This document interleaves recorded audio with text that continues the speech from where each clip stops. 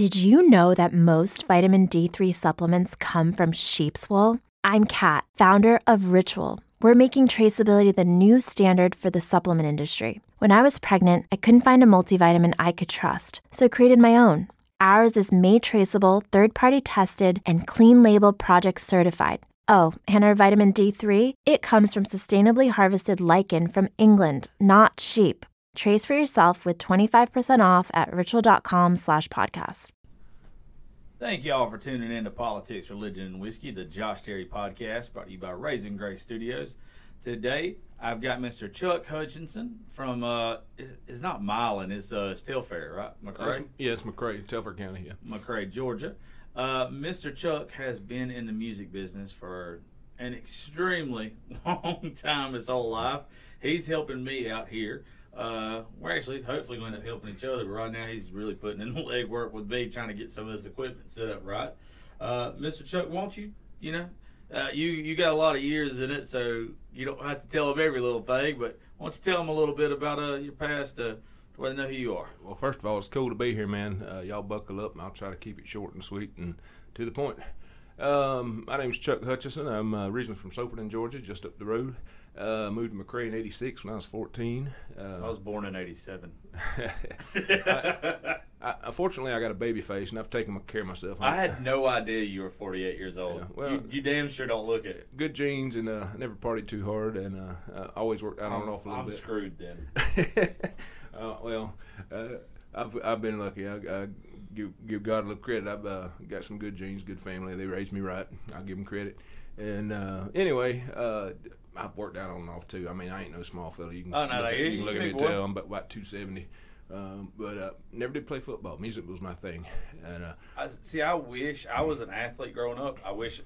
I loved everything that I learned from being an athlete, but I wish my parents would have, when they saw I was not going to be a professional athlete or ever got paid, I wish they would have put an instrument in my hand and made me learn music. Yeah. I had a little bit of a knack for it. I wasn't like a savant or anything, obviously, but I mean, if I picked up an instrument, I could, in just a few minutes, I could make some decent notes out of it, and I could pick out little melodies on the piano, and so I kind of went that direction. It's funny how I started playing. My first instrument was trumpet. Trumpet. That was my first instrument. I would not picture trumpet was your fixing to be your answer. Well, I'm looking a little scruffy and hairy in my old age. I kind of got this. Oh, you look like a rocker. I kind of got this biker hippie Jesus thing going on, I like it. But yeah, and the funny thing was when the reason I picked trumpet, when I was a kid, my grandparents used to watch Hee Haw every weekend, on Saturday nights, whenever it was. And there was this trumpet player it was like a battle, a duel with a fiddle player. Mm-hmm. Fiddle player play fast, trumpet player just try to follow him, And I don't remember who it was. It might have been Al Hurd or somebody like that.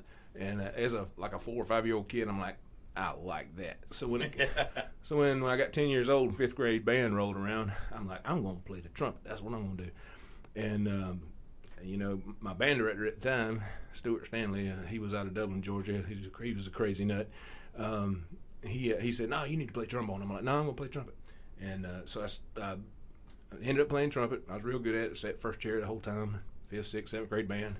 As I got into high school, I actually ended up being our top district trumpet player for my last 2 years of high school. That's cool. And ended up going to Georgia Southern. But yeah, I started playing trumpet because of Hee Haw, of all things. At one time, I saw one trumpet player on Hee Haw. Probably the only trumpet player ever been on Hee Haw. Yeah, but how did you, once you got out of high school, what was kind of your music path after that? Well, I actually wanted to take a year off and not go straight to college, but Dad's like, no, you need to go to college. You probably get a job and start making money, not want to go to college. And Dad was real big on college, and so I ended up going to Valdosta State, but I didn't like my advisor, so I ended up pulling out of Valdosta State, and I ended up going to Georgia Southern, which I enjoyed, had a better time, and learned a good bit. Oh, Valdosta State ruined. Well, Valdosta ruined me. I'm okay. I'm actually liking Valdosta State. I just did not like my advisor at the time, and I won't say his name. He might even be dead now. I don't know, but they had a good music department. I'll give them that, and there were some great people there. But I just didn't like my advisor, so I'm like, screw this. I'm going to Georgia Southern. Well, Georgia Southern, I stayed out of Statesboro somehow coming up. I don't know how. It was always Valdosta for me. I never really. I partied in Statesboro like 2 or 3 times, but I think I hurt so bad after I left Statesboro those 2 or 3 times. I never wanted to go back. Statesboro was great. I got there right when they first started building the bypass. My first year there was fall of '91 when I started. And, our apartments, I stayed in Park Place. I know everybody probably knows where that's at. They old by now. That's probably where all the ghetto folks stay now. But they were building that bypass right behind Park Place, this long stretch of apartments. And in the morning times when they were scraping that road to pave it, them big dump trucks come in at 7 in the morning, let the lift up, dump the dirt out. You know how dump trucks are. When they get it, they want to make sure all the dirt's out, so they'll scoot forward and that tailgate will go, bam, bam, bam. 7 in the morning. College students don't want to hear that crap, man. Hell no, not being there. I promise you, my head would have been pounding at 7 in the morning most days. But I wasn't a big party animal. I mean, I did my music stuff pretty good, and I was actually doing a lot of church music too with a couple different groups, and that helped me kind of grow as a performer because you're playing with different musicians, different settings, but every chance I got, I'd go down to Savannah and hit the blues clubs, open mic nights, and I didn't know you was into that. See, dude, yeah. Blues is my favorite genre of music. When I was probably 21, 22, I went out with a group from high school. And it was a bunch of friends, hadn't seen in a long time, and we were in downtown Macon. And it was where everybody wanted to go to this dance club. And I was like, okay, well, I'll go with y'all. It's cool. I walked past this bar, and they were playing blues. It was this old black bar. And bluesy as it can be. I mean, the best music you ever heard. Was it Grant's Lounge? No, I love Grant's Lounge. Yeah. It was something else. It was 550. Yeah, that's exactly what it was. It was open. It was on one of the side streets. It wasn't on Cherry or on Poplar. It was on the side street. So I think it was plus 5, whatever it was. But I heard the music was playing, and I told my friends. There's probably about 20 of them, and I was like, "I'll see y'all in a few minutes. I want to go check this place out." I went in there. I sat on the end of the bar with this old black man. I talked to him for 3 hours, drinking beer and whiskey, and I had a time in my life. I knew right then, like, I do not have to fit in a mold ever again. Blues music has saved me. I loved it, man. Every chance I got, and I was a good enough horn player that I could actually hang with some of the good players in Savannah. So they would invite me to come sit in with them, and I did a lot of gigs with Eric Culberson. I don't know if you know Eric. I don't know that name. When Eric was younger and had his trio, dude, it was like a Stevie Ray Vaughan type trio. Oof. He could have gone play. I don't know. To this day, I don't know why he didn't do more than he did. I think he's one of these guys. He just liked his own little circuit, and some people are just comfortable like that. Yeah. They say George Jones was that way. I watched this documentary on him not long ago, and they say the reason why George was no-show Jones for so many times is because he just didn't want to play in front of certain people. You know, I got a pretty good connection through his daughter Georgette. What? Yeah. I didn't know that. I've used her husband Jamie. He's a great pedal steel player. I used him on some tracks for Aaron Tanner. You might have just become a new best friend. Yeah. I would love to meet any of the Jones family. Yeah. Now, I haven't met him. I've talked to Jamie on several times. I hadn't talked to Georgette yet. Okay. But Aaron's manager is Terry Richardson from Mount Vernon, Georgia. Terry is a Grand Ole Opry member. And so Terry is he's actually going to be trying to book Georgette down here for some shows. So this might be something we could kind of talk with him about. But yes, just tell me what it would to get George Jones' daughter down here, Georgette. Nah, we'll do it. You know, the funny thing is, for years she didn't want to really do any music. And can you blame her? No, not really. No. When your dad's George Jones, that's like you ever heard? And Tammy Wynette. I mean, good. Yeah, I didn't realize I didn't know if that was from that marriage or not. Yeah, I think she was the youngest. Yeah. Oh my God, she's my age. She's 48 now. Damn. That's like with Travis Tritt's daughter too. I think Travis Tritt's one of the most underrated musicians of all time. I think he's one of my favorite country singers anyway. You know why? Probably why? Because he's so bluesy. Yeah, Southern rock and blues and half his stuff. And his daughter is phenomenal. I saw a clip of her the other day. Phenomenal. And it's like, why is she not out there? But you got to live up to your daddy. That's about a bitch. That can be tough, yeah. But knowing Terry like I do, who's close friends with him, Terry's one of these guys. He never made it big in music, but he was always big in radio, and he tried his hand at promotions, and so he knew all the old guys. I mean, he actually got married in the Ryman. My buddy Terry, and And that was back right before Garth Brooks hit big. And at that time, Nashville was kind of in a low spell. I mean, you could walk down the main street. The 80s with country music was weird. Yeah. It was there was a little bit right at the beginning and then right at the end. Yeah, it was weird. I remember those were my high school years, and I was 80s hair metal was just the thing, man. I hate 80s hair metal. I went through. I mean, when you were in high school in the 80s, late 80s, I mean, it was just you couldn't get away from it, and it was amazing to see the growth and the explosion of it. It blew in, blew up, and blew out. I mean, there's no other way to explain it. Thank God. I mean, there was some good stuff. It's like I like good music. I don't care what genre it is. Yeah. But I see kind of modern country, and I hate to get all negative, but it's like modern country. I hate modern country. It's following that same route. It's like, okay, well, this is what's selling now. Let's do 10 other things like it. I think you're right. I think Nashville at some point in time screwed up, and they was like, okay, this is what's putting it out there, so we're gonna neglect these other folks. Tyler Childers, Sturgill Simpson, folks like that. Mm-hmm. If it wasn't for Chris Stapleton and Jamie Johnson, I don't think we know who some of these folks are. Yeah. I think that they made it to where Nashville kind of looks away or whatever, but the fact that like Sam Hunt and whatever his name is, Kane Brown, and all of them are up on the charts the way they are, it just don't make sense. It's a money thing. Nashville has seen, if we throw a little pop in there, we'll cater to this much larger genre and get more fans. It's all about money. I mean, the music business, it's always been kind of shady on one hand. Absolutely it is. But I think, I've talked about it several times on this show, I think that music takes a turn every 10, 15 years or whatever. I think we're at the very end of the pop phase of country. How like the 90s had like the real influence of Southern rock and blues and real boot scooting stuff. And then it turned poppy real quick like in the early 2000s. I think we're coming out of it because of Eric Church and Luke Combs and folks like that, Chris Stapleton, and folks that can actually sing and everything. My studio partner, he's good friends with Dallas Davison, the songwriter. Yeah, I know Dallas. And I don't know him. One of my friends worked for Play It Again Records. So I've been in the studio with them a couple times. But you know how Honky Tonk was written, don't you? Dallas and Jamie Johnson and somebody else was sitting in a bar in Nashville just hanging out. They wasn't hardly 10 people in the bar. But these middle-aged old ladies coming in, they was drunk, just having a good old time, just dancing to themselves. 3 or 4 old middle-aged ladies, and they were just kind of cutting up with each other. You know how guys are when we get together. He's, man, we need to write that little lyric down.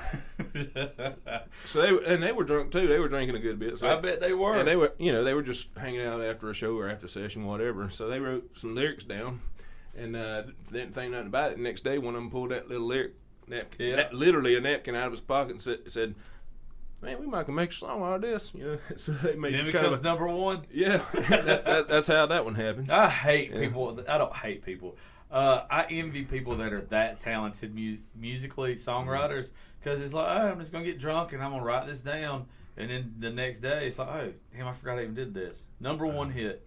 Man, I've worked, with my little studio. I don't have a big studio, but I work with some really cool people, and it's having a studio in our area is tough. It's almost like business suicide, But and I'm finding out, which I'm doing something different than music, but I want to get into all of us doing music together. But it's because people around here, I think they kind of laugh at you. This is a tough area. I think that they're like, why are they doing this? This isn't where you do this, and they don't realize that like Muscle Shoals was in the middle of nowhere. Oh yeah. Like music, you don't have to be in Nashville, in Memphis, or somewhere to create great music. All it takes is one song or one artist to kind of get the ball rolling. Yep, and that's exactly. I'm same thing. I'm under the belief, and I know people get tired of hearing me say this. I think every songwriter has one unique, great song in them if they're a good songwriter. And it's because everybody leads a different life.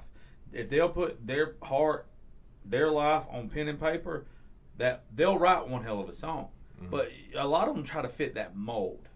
Yeah. And we've got so many just so talented people in our area that can't afford to go to Nashville. They can't afford, to go back and forth. Some of them are young and they're scared, and they should be scared of Nashville. because it's not a fair place. Well, the some of the pitfalls of Nashville, there are still a lot of folks up there that know a lot of folks. I mean, Yes. Nashville's not that big of a town. I mean, you can go out in a restaurant and see Keith Urban eating in a restaurant with his wife, the Australian actress, you know. So I mean, it's not that uncommon to see that kind of thing. So it's kind of like, I've had buddies that lived out in L.A. in Beverly Hills, and same thing. You could be walking along, see, you know, whoever actor, Kevin Spacey, whoever, just walking in the street or shopping in a store. It's not that big of a deal in certain places. Down here in the middle of nowhere, like where we're at, it's a whole different ballgame. So it's a different mindset, right? But you know, it's easier to connect when you're in the middle of everything, and I think that's part of the problem with the music industry is that all these guys, they get in this little circle firing squad, and you know, well, maybe that's not the best analogy, but they all just throw ideas off each other, and it starts rolling, and it may not be the best idea, but that's what they're doing. It's what they got. I think that there's too many people now that are trying to fit into that mold, and even when they think they have a good idea, the first thing they think of is, will this get played on country radio now?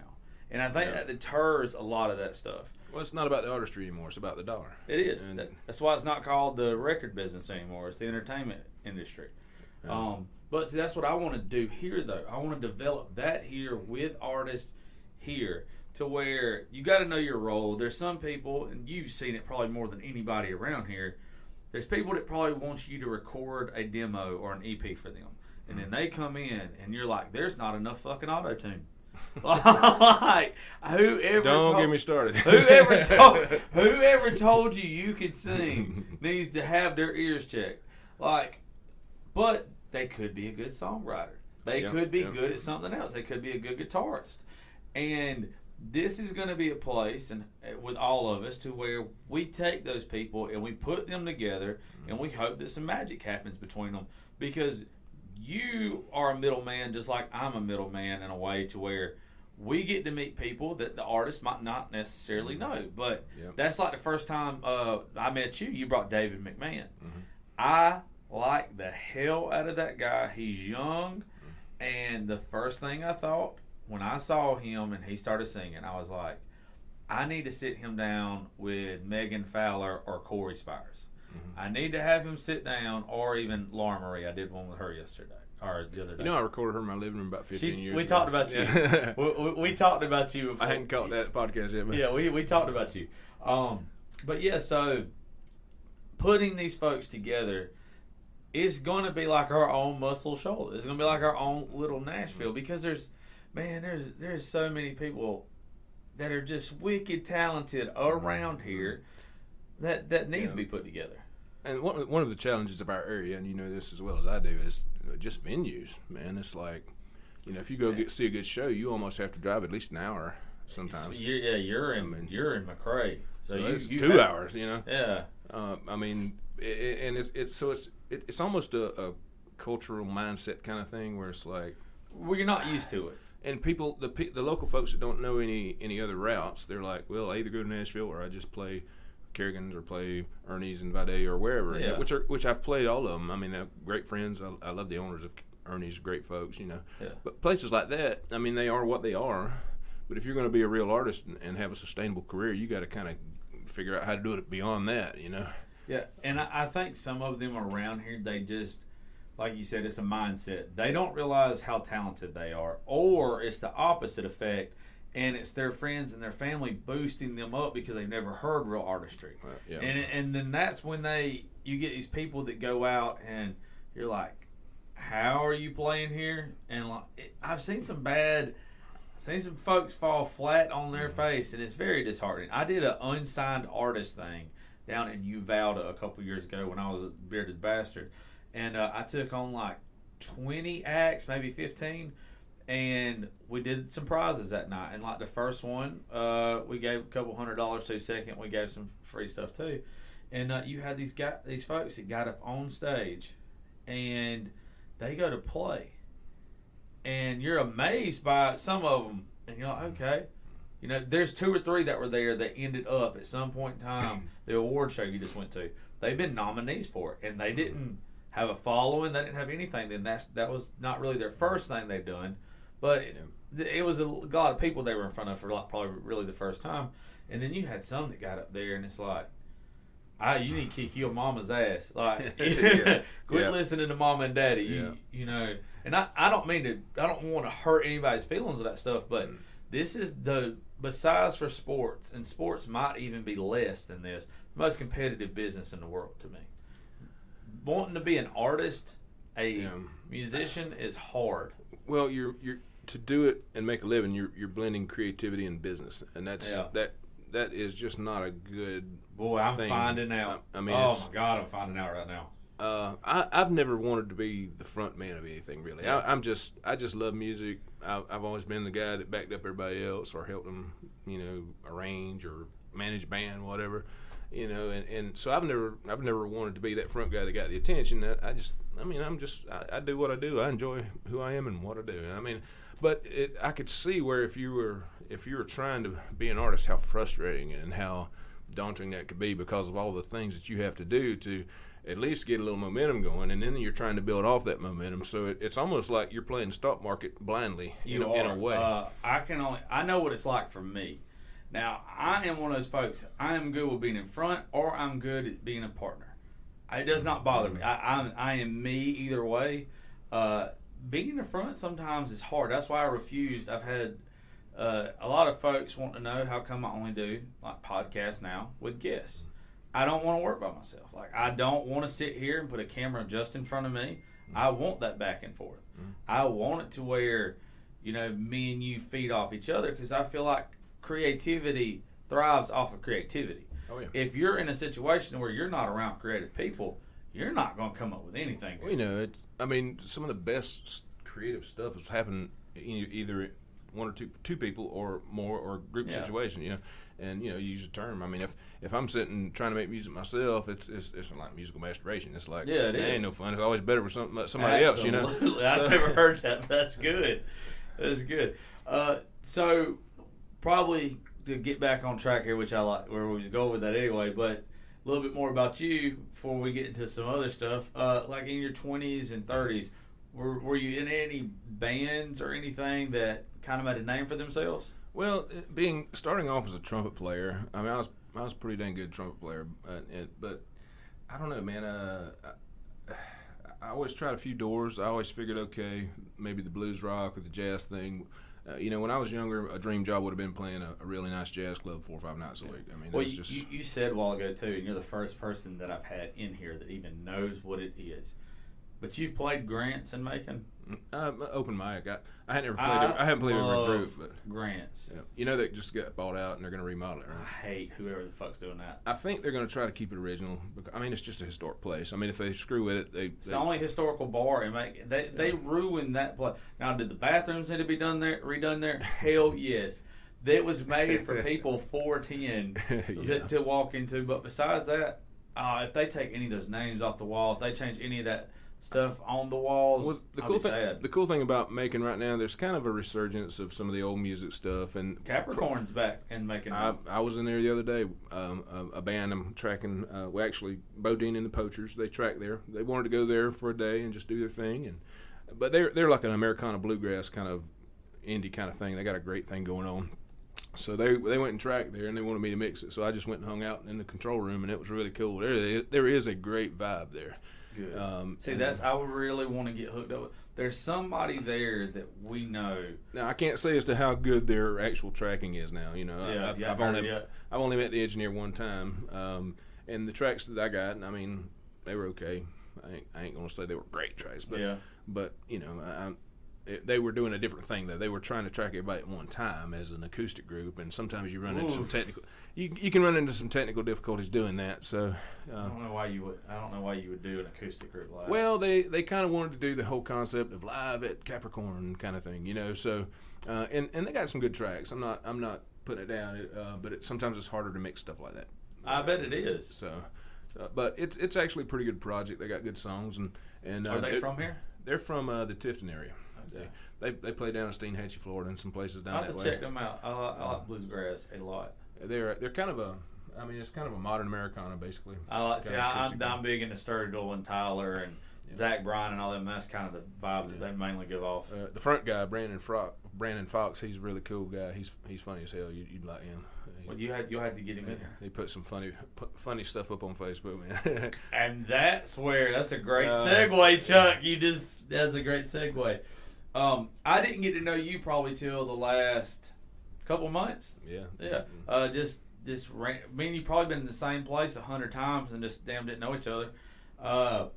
But I don't know what kind of places you hang at. The fun ones. I've been in some PG places. I've been in some places you wouldn't tell anybody you went to either. I have occasionally. But, before we segue, we almost need another beer, don't we? We can get another beer. Actually, y'all can just hold on a damn minute. we got it right here next to Josh. He's guarding the cooler. Yeah, I'm telling you, I know where that thing stays right there. Cheers, sir. Gracias. You're very welcome. But one of the things, and you have enough knowledge of it, is everything going on right now in our country. I've been wanting to talk to someone on here so bad that actually knows what they're talking about, because I read a lot. When I'm wrong, I say I'm wrong. I was wrong about something with Harris the other day, and I had to go back and delete a post because I was 100% wrong. And well, that's the thing. I mean, if I'm wrong about something, I'll say it. Yeah. Now, I'm not gonna. Now, my personal conviction, and from what I see, I think all this fraud is going to get overturned just based on what I see. Now, I could be wrong, but some of the stuff that I've seen. I hope that it does. That's my thing. I don't think there's a win here for anybody. That's what I'm more worried about as far as from the American citizen's point of view. Is if Biden wins, we're screwed. If they overturn everything, I think it is civil disarrest, and I think that it's hell for a little while. Well, it's yet to be seen. If you read some of the stuff that will never be shown on regular media, there's nothing getting shown on regular media right now worth of shit. I mean, it's all the same stuff. You can go from one thing. I mean, I see guys, they'll post headlines from different sources, and the headlines will all be exactly the same. Yeah. And all major media corporations are owned by 5 different. Well, have you seen Newsmax yet? Yeah, a little bit. Yeah. Newsmax is the one I'm watching now. I'm not watching anything else besides that one now. Well, bless her heart, my mom, she's got Fox on all the time, and I'm like, well, maybe that's fine, but don't just watch Fox. Fox is owned by a Democrat. Don't just watch one thing. Try to watch. You can't. You have to on election night. I was surfing back between MSNBC, Fox News, CNN, because if you watch all 3 of them, you're liable to get a little bit of the truth by putting puzzle pieces together. What pisses me off when I'll make a post on Facebook or something that may not be leftist enough for some people, and they'll be like, "Oh, well, you just watch Fox News." I haven't watched Fox News of my own initiative in years. I quit. I had to quit watching it. I mean, if it's on the TV, I'll watch it, or if it's somebody that I feel is actually talking logical, I'll watch that. But Tucker Carlson. But I don't watch Fox News to be watching Fox News. I don't watch CNN to be watching CNN. I try to gain a little bit of information from everywhere, and that's the problem with a lot of people in this country. They just take what they hear the first time and as gospel. Yeah, that's what they do. They fail to look into it. The comment that I made about Harris, and looking back at it, it makes sense. But I was told over and over and over again, and read on it, and then heard it from enough people, but they were getting the same disinformation that I was getting, that even if Biden won, and he's not going to last all 4 years, there ain't no way, she's going to end up being president at some point in time, that I was told that she couldn't be president because both of her parents were not born of here. She was an American citizen, but she couldn't be. I was wrong. There's only 3 qualifications to be president, and I didn't know that. So anybody that said that to, I was wrong. She wasn't from Kenya. No, not Kenya. Shit. Obama joke. We hadn't had an Obama joke yet on here. Man, she was from one of the new 7, the 57 states. Yeah. Man, she, it blows my mind with her, though. You have all these people that are from the urban communities, African Americans, that are just so excited if she becomes president. They don't realize that she has sent more African Americans to jail for nonviolent offenses than anybody in the history. I know, man. I know. It makes no sense. But she's got the look. Man, 4 years ago she was identifying as an Indian though. Right. I know. First Asian Indian. Or Yeah, something. it was something weird. Yeah. But also too, the people that are sheep in this country are never going to look into it. They're going to take what the media tells them. They're going to take what Facebook tells them. And after yesterday, they're going to believe what they associate with, yes, whether or not it's true or not. So they don't want to read into it. Yeah, I mean, and that's the sad part is it's like if you can prove to me that something that I believe is wrong, I'll change my. I'm the same way. But it's just so sad that people just believe what they want to believe, whether it's true or not. I think it's convenient for them to believe it. I think that's what it's all emotional. Yeah. Well, it's like I had my mind blown recently. I was told by one of my friends to watch the QAnon stuff, and I've always liked conspiracy theories and everything like that, but I got so uncomfortable watching that I understood by the time it was over why people don't want to believe, or they only want to believe what they see from the mainstream media, is because it makes sense to them. It's comfortable. When your mind, when you just are getting your brain just all messed up.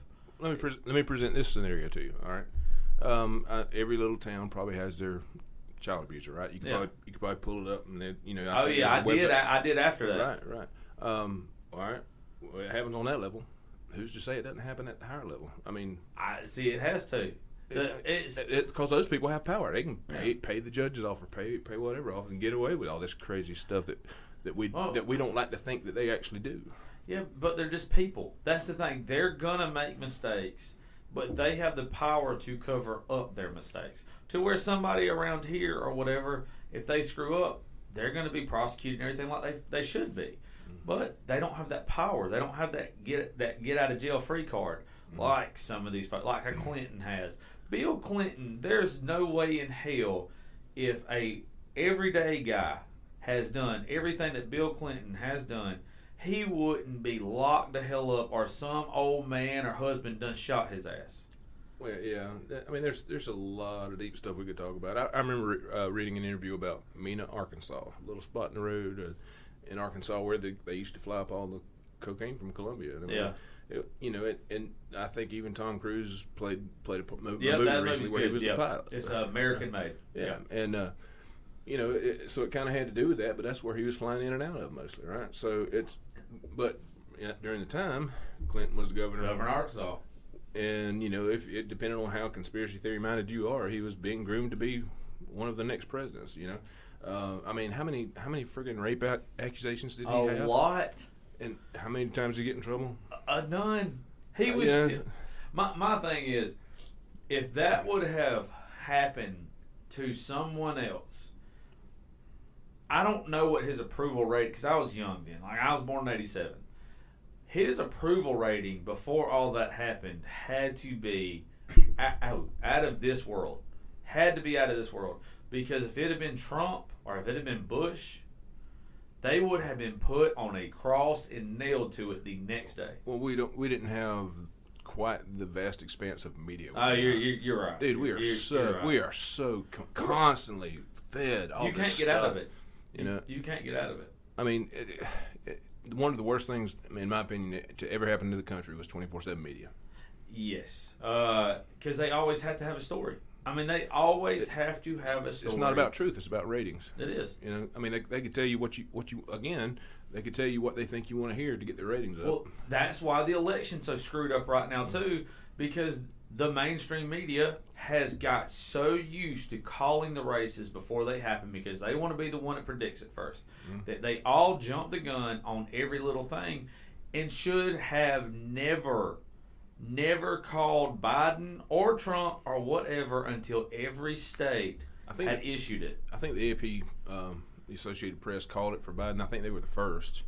And then after that, all the news markets were waiting for Fox to call it because Fox are the conservative ones, but they're starting to fall away. I mean, if you look at it from like the way they present stuff, but I mean they're all market driven too. I mean they catered to conservatives just like MSNBC caters to far lefts. I mean it's all part of the game.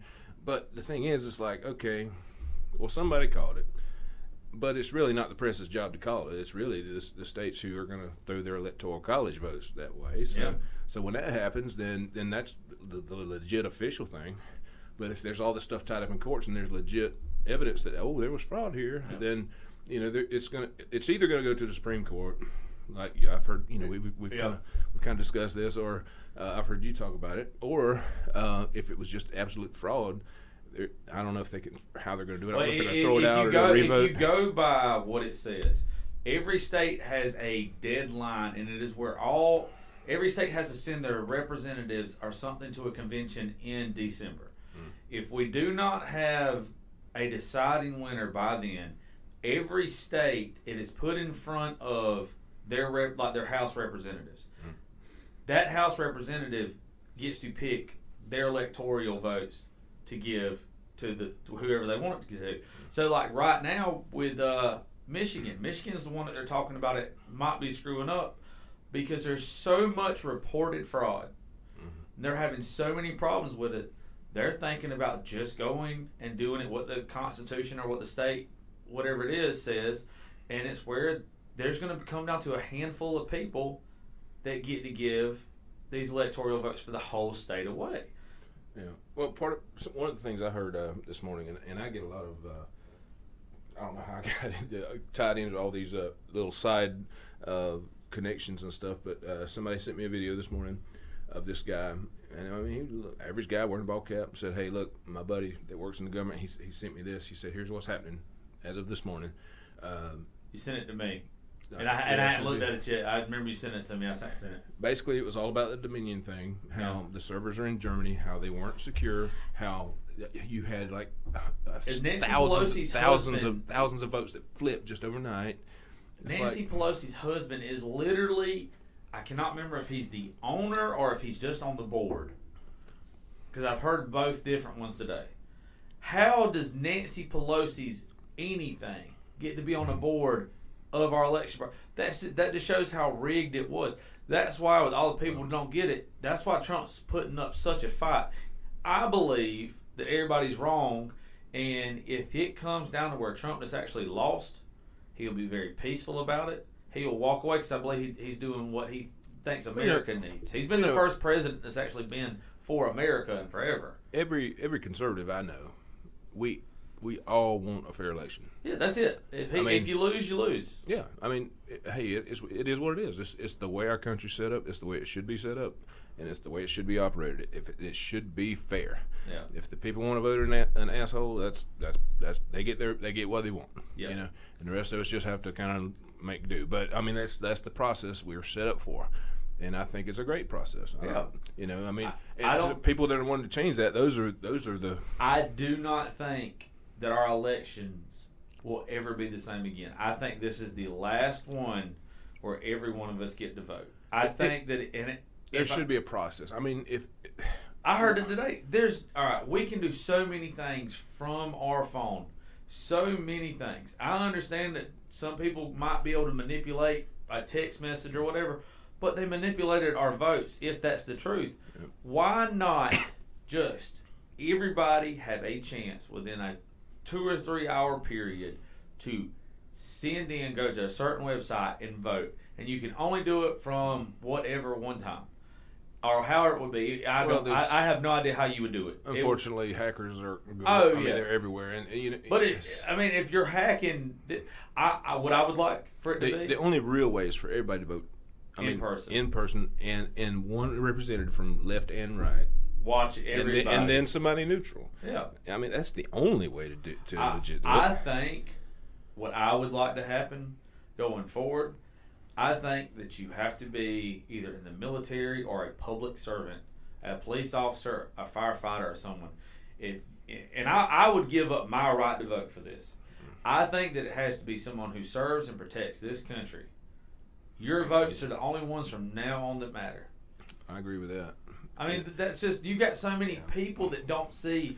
I have heard this argument from so many folks, and it pisses me off so bad. Somebody will ask, "Hey, how come you voted for Biden?" "I didn't want Trump to win." No. Why did you vote for Biden? "I didn't want Trump to win." You don't realize who you're voting for. This man has been in politics for almost 50 years. He has passed crime bills that has destroyed urban communities and families. He is on video doing quid pro quo, whatever they call it. I mean, he called them super predators. Yeah. It's on video where he's in the house or whatever, and he calls them super predators. But yet, if Trump calls the M13 members, rapists and murderers, it's also racist.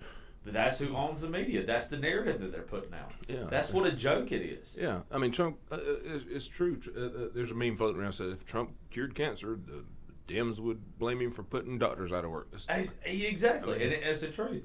What folks do not get is, I break it down to everybody like this. I do not care who the president is.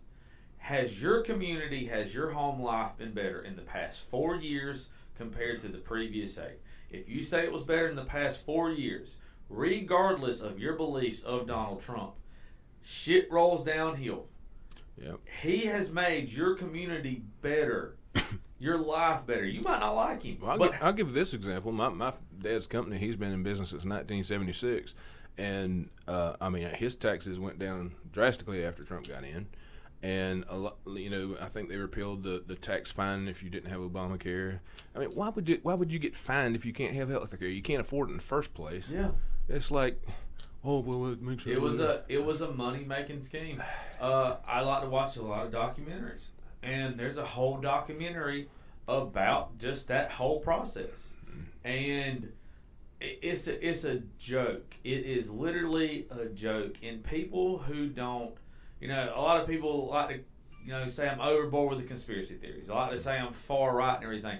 I'm probably more liberal or independent than a lot of people realize. I actually would describe myself as a libertarian with conservative and liberal viewpoints. Yeah, I'm the same way. I'm not going to vote for Trump because he's a Republican. I'm going to vote for Trump because I think he's the right person for the job. Right. Now, I also am the one. You want a gardener in a war or a warrior in a garden? Exactly. Yeah. That's that perfect example. I was one of the ones that I wanted Ben Carson to get the nomination a couple years ago instead of Trump. I like Alan West, Ben Carson. Yeah. It ain't about. At a certain level, it's about character, but at a certain level, it's about core beliefs or what you represent, and just. Good God, Ben Carson was a brain surgeon. Exactly. Brilliant. He came up from the ghetto. He had nothing. His family was on welfare. How many brothers and sisters you have? It was a single-parent home. Yeah. He overcame. You want people like that leading you. Yes. I have a girl that works for me. She's not from the South, and she voted for Biden. I don't have a problem with her voting for Biden because to each their own. Yeah. But when I asked her why, she gave me a couple things. She was like, Trump is he wants to take away abortion. There's a couple things that Trump wants to do. And I told her, I said, look, you get a pen and paper. You write down Trump positives. You write down Biden positives. Mm-hmm. And I said, you write them down and you see which one adds up more in the other column. I said, you are taking two things that you don't like about Trump, and that's it. You're taking away how he's going to make sure that your taxes go down. He's going to make sure all these things, that your quality of life is better. You cannot let... I disagree with a lot of shit that Trump says. Oh, yeah. He says some stuff. I'm like, really? There are some things, and it's the stuff that he puts out there, usually on social media. He misspells some things on purpose. I love it. I'm so glad you know this shit. But it makes sense. It makes sense. If you know that everybody is going to censor you, if you know that every single person is going to censor you, even Twitter or whatever, and we saw it yesterday with Zuckerberg and everybody else being, and whatever, I don't know if interrogate is the right word, but whatever it is, they're censoring certain people. I found out today, before you got here, did not know this. If you're listening, go check your Facebook settings. If you haven't been getting as many likes or as many views or whatever on your stuff, and you are pro-Trump, they have added privacy settings on your Facebook. Did not tell anybody they added these privacy settings, but they have changed some of your stuff. I'm used to getting X amount of things for certain stuff, and like I posted something about giving away $1,000 yesterday with the podcast, and it got 2 likes and no shares, and I was like, That's great. what the hell? Like, what is this? And then I started a Facebook Live. It had 0 viewers. 0 viewers all 3 times I did it. And I was like, oh, there's something wrong here. Let me go check my privacy settings. I haven't even seen anything that you did. Exactly. Well, that's the thing. Nobody has. But that's what it was. It's Facebook and everything else they have their algorithms or whatever, and they're censoring certain people right now. You've got AOC saying that there should be a list for people who are pro-conservative because in their ideology is that we are the bad guys. It's like to the extreme left. We're just hardworking guys that won't, believe in the Constitution. But to the far left, we're the bad guys because we're trying to uphold some semblance of just a good medium of the road operating system. We are the ones that remember that this was supposed to be our country, that it was founded for us to run it. Mm-hmm. You have people that are not strong-willed and strong-minded enough to make their own decisions. Well, they grow up in cities where everything is so. It's almost like these major cities are so big, and there's so much welfare, so much. It's a weird dichotomy of all right, we're not our own, we're not individuals anymore. We're part of a collective. So you have the collective versus the individual ideals. Well, to get back to the conspiracy stuff with that, if you want people to always vote for you, you make them dependent on you. Oh, yeah. So that's what they've done. They have made generations. They have took Biden, just to use it as an example. Biden has took the father out of so many inner city homes. Well, when you do that, then you have the mother raising. The mother then has to rely on the government. Well, the mother is going to pass that down to the child most of the time. So the child is going to see, hey, this guy's trying to take away our welfare, our government help and everything. I don't need to vote for this guy. I want to vote for the one that has made my life comfortable. They're making votes. They're literally it's the thing that I notice about people, and even educated people. I know this young guy at UGA right now. He has gone so far left. It's just not logical. And bless his heart, I'm not going to say his name, but it's like, dude, you need to slow down. Just because you came out of a small town, South Georgia, and went to UGA, and now you think you're this educated, it's like you need to come back to reality. Here's the thing: it's like, I'll go ahead. No, that's fine. No, that's fine. I like where he's going at, because you know who, when you do, but the listener might not. You know who makes up I think it's 70% of Antifa and Black Lives Matter movement? It's young white kids. It's young white kids. Yeah. Because when they get to college, it's not because the stuff makes sense. It's what's cool now. And then it is them being intimidated by other people into thinking it. Do I believe that Black Lives Matter? Yes, I believe all lives matter. But I do not like the Black Lives Matter movement. But you can't say that because now you're racist. I can say I'm a racist. I also, for anybody that doesn't know it, I don't like the Confederate flag. I understand why individuals don't like it. Oh, dude, I was in a Southern rock band that fell apart last year. I had $100,000 investor money. We did the album, did the videos, everything. Did 2 full videos. We were ready to go, man. We could have walked in any door anywhere. Yeah. But the funny thing was, the lead guy who happened to find the investor money, he was, bless his heart, he was just, I'm not even going to go into him. But this guy's like, all right, when we make it big, I'm putting the Confederate flag on my mic stand, by God. I don't give a fuck. Who cares? You can't. It's just the attitude. Just the attitude of it. It's like the people who fly that flag for actual heritage, I am 100% fine with. Yeah. Don't have a problem with it. Understand, you have to explain why you fly that flag in a way that makes sense to an individual that has seen that symbol as a symbol of hate their entire lives. Yeah. And I had that conversation recently. You've probably got maybe elderly family members that grew up in a time where there was a certain train of thought. Oh yeah, and it's hard for them to get out of that train of thought.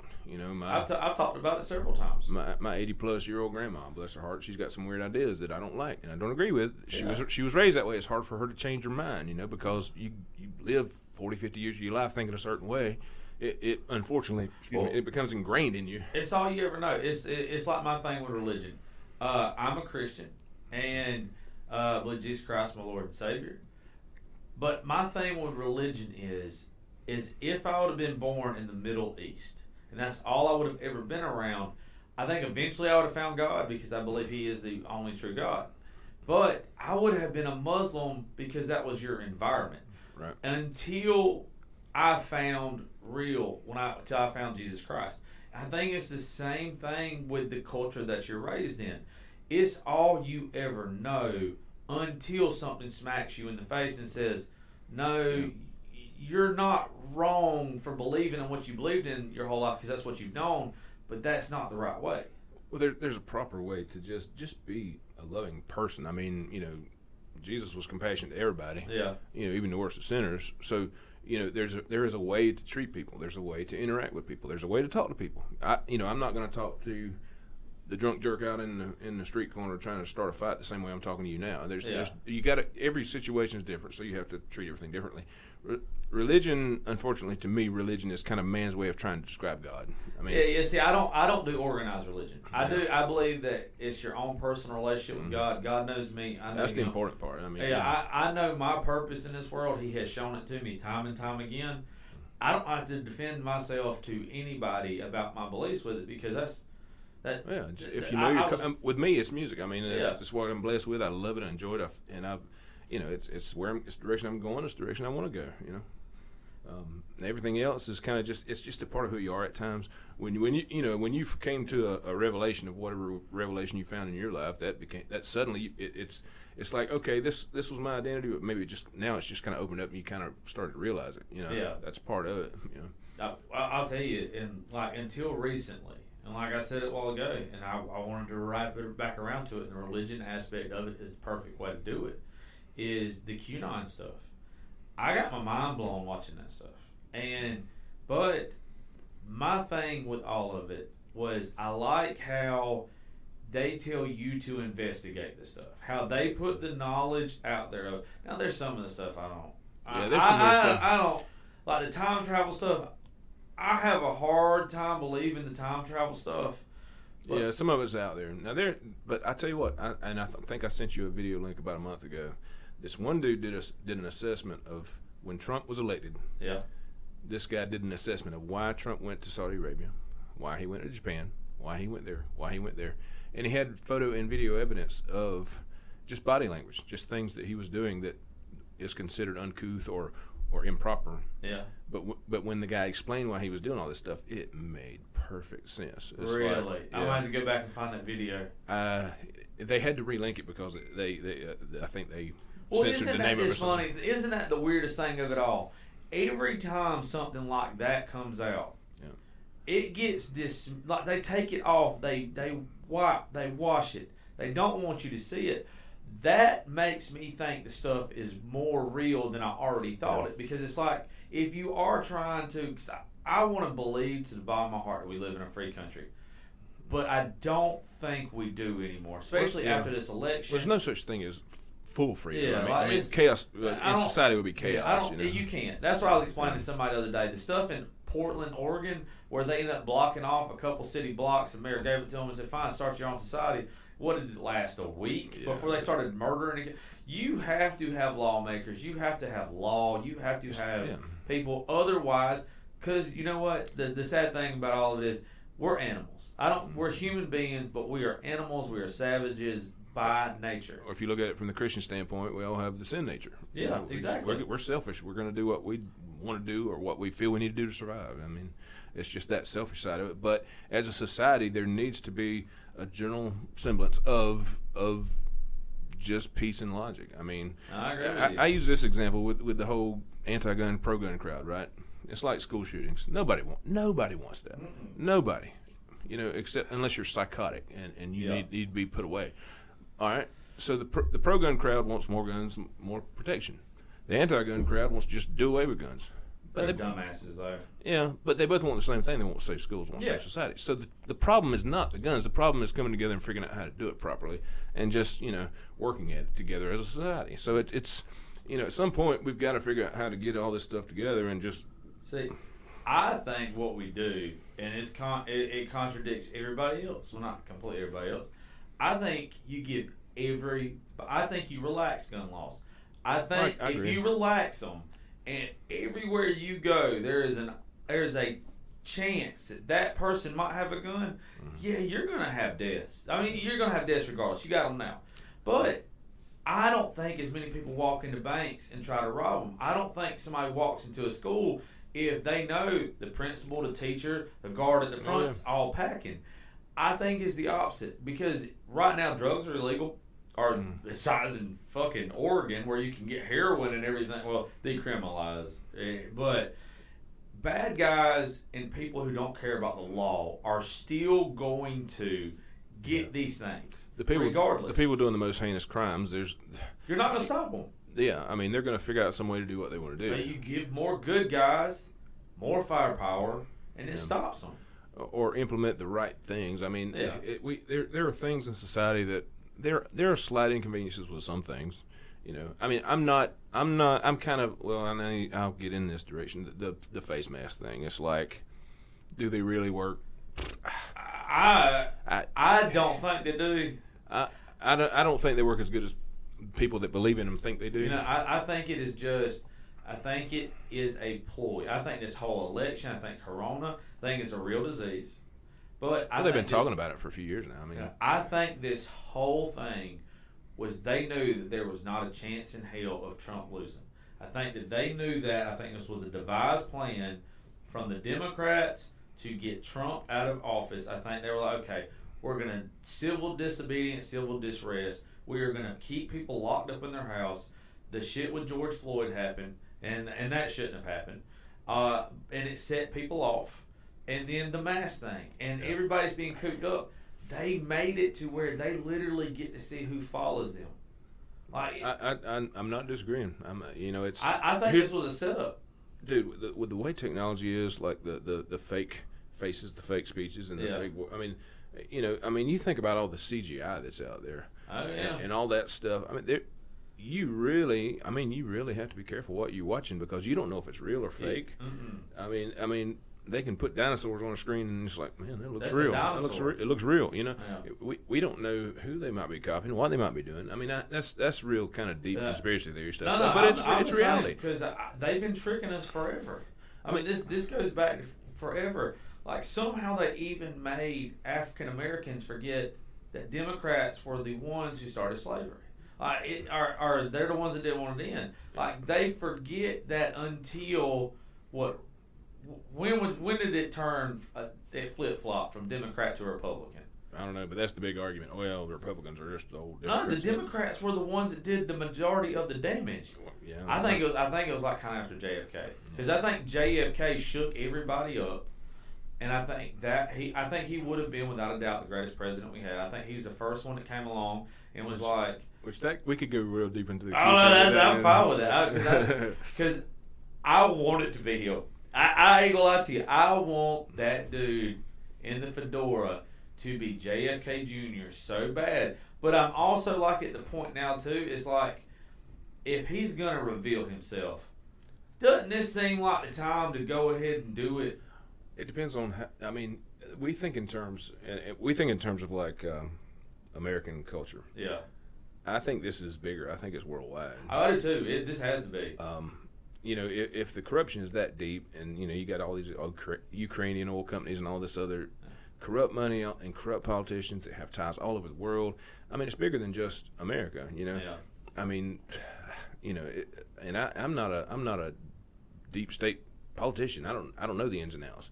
I can only make assessments of what I've seen and little things that I have seen that were leaked. You know, but if they're going to take down the deep state, it can't be just America. I mean, it's got to be so many other things. Absolutely. See, I think Snowden's in on it. I think that Snowden is a big part of it, and I think that's why he hasn't been arrested. And Assange, yeah. I think that there. Have you ever seen the picture of Assange and Trump's dad, or was it Trump's granddad? No, I haven't seen that. Dude, they look. Man, they look a lot. Oh no! I know you're talking about. It's not Trump's dad. It's Trump's uncle. Maybe they look a lot. It's Trump's uncle. I know what you're talking about now. Yes. I mean, they could if that picture was. I know what you're talking about. They could almost be twins. I think that with a lot of this, I think you're right. I think it would have to be where it was deep seated in a lot of other places. I just don't know. Like, I think that's why Trump tried to make peace with even Korea. I think there's so many underlying things. Well, for so long, and but I also think Russia's on our side. I think that the bunch of the shit with Russia. I think Putin and I think Trump are boys, and I think that he knows that he's gonna catch shit. Yeah. I think they're together. I tend to lean that way myself. Do you see when Putin handed off the soccer ball to Trump? Yeah. It's all symbolism. Symbolism. There is so much symbolism, and now that when you learn what to look for, you're like, I'm telling you, it's so many things. I was just watching today. Is it not okay? If you want to see something in real time, the dude that we're talking about, if you have not watched the QAnon stuff, watch it. It's the Fall of Cabal. And there's a whole lot more to it than that, but Fall of Cabal gets you to the path of it. JFK Jr. supposedly died or whatever, but he did the magazine and all this stuff. I saw today, the guy who they think is JFK Jr., they wrecked his ass. The car that he was in gets wrecked. Have you seen it yet? No, I didn't see that. Oh, no, it got wrecked yesterday. Why he's in it. I'll show you. It got wrecked yesterday. Of all cars, of all Trump vehicles. In what? In D.C.? Was it in D.C.? I don't. It was wherever they was at yesterday. It was. It got wrecked yesterday. So I didn't hear that. I hadn't seen it. And I'll show you the pictures while we're sitting here. It got wrecked yesterday, and then he goes and he makes a video or whatever about them raising money, which I don't understand why they're still raising money for. I know it's to help the states with the recounts and everything to pay for it, but it seems like Trump could just pay for that. I'm not sure why they're still raising money for it, but well, I mean, I get a lot of requests. The sad thing, you don't know who's sending those sometimes. So I mean, crap. I get emails all the time. Donate to the Trump fund. Well, who's running the fund? That's what I want to know. Okay. No, the fact that this vehicle got wrecked yesterday. That is odd. Oh, and right now, at this point in time, it's almost like they're making stuff. The thing of the QAnon stuff when it says what is it? When so many things keep happening, it goes from being a coincidence to reality or whatever it is. Yeah. These things just can't keep happening. I know. I've got some leftist friends who they refuse to even observe or look into the Q stuff. They're like, "Oh, that's just crazy." It's because somebody told them it was crazy. It's like, just do a little homework. It will probably open your eyes a little bit, probably more than you want to see. I'm telling you, my mind was blown, dude. And don't get me wrong. I mean, there's some stuff's a little out there. I don't believe everything that comes down the pipe. But there's some stuff that is just too solid. The time travel stuff is where it kind of gets me. I'll never forget. I was. You go ahead. When I was, I guess when the internet first came around, for some reason I got into the, I guess buddies of mine or whoever I had links with, they get into the conspiracy stuff, and so I started. There's interesting stuff. I'm open-minded guy. I'm one of these guys. I'm open-minded enough to at least conceive or perceive anything, but not so open-minded that my brains fall out, right? Yeah. So that's me. So I'll at least contemplate anything because I like being knowledgeable. I like to research stuff. But for whatever reason, man, I've been in for 15 plus years or so. Just certain things pop up on my feed, or certain friends get linked to me on either Yahoo user group or what back in the day before MySpace, or now it's Facebook or whatever. It's like these things just kind of keep coming around in my circle. I'm like, and then I will maybe hear some weird YouTube interview of some woman that was molested by. And I won't say any names because I don't want to get weird and SA censored, but just say a former vice president, and they said, "Oh, and she would say, like, he's got this really big package and he used to scare some of the kids." Okay, and like a couple days later, I happened to see a picture of this dude sitting down, and you can tell the way he was sitting. The dude had a big package. I'm like, whoa, this is weird. No, there's so many stuff, and I literally Google's probably scrubbed it. There is so weird with some of the stuff, how it comes about, and I just think that something life-changing is fixing to happen. I don't know what it is, but it seems like, with especially the way 2020 has gone, that this is a boiling point. And I don't know if I believe in the time travel stuff. I can't. I think that one day it's probably achievable, but I don't know if we're there yet. And with the stuff that the George magazine had for 2020, the stuff that is happening now, and just the way things are going down, we've got a whole 70 million people, or however many, that have been snowed. They've just been lied to, and they refuse to look at what's actually in front of their eyes. I don't know that it's that many people, honestly. Well, the voters are probably, half of them's not even alive, but I don't know. I don't know what's fixing to happen. I tell you, just for the record, I had a dream not too long ago. I dreamed that Caroline was made public, and after that, JFK Jr. Just in case it happens, I had that. Caroline's wife came out as she was still alive. That was the dream I had. I don't know if it's true or not. We'll see. I think there's something there, dude. Now, I've had the rare dream that occasionally would come true. I'm weird. See, that's funny that you say that. I'm extremely weird. It's almost deja vu. I'll have these moments to where something happens. It's never anything big. It's always something real little, but it's like, I've been here before. When I was a teenager, the first time I ever saw Bill Clinton on TV, didn't know who he was. Something inside me said that's going to be the next president. Man, it happened. So he's a evil son of a bitch.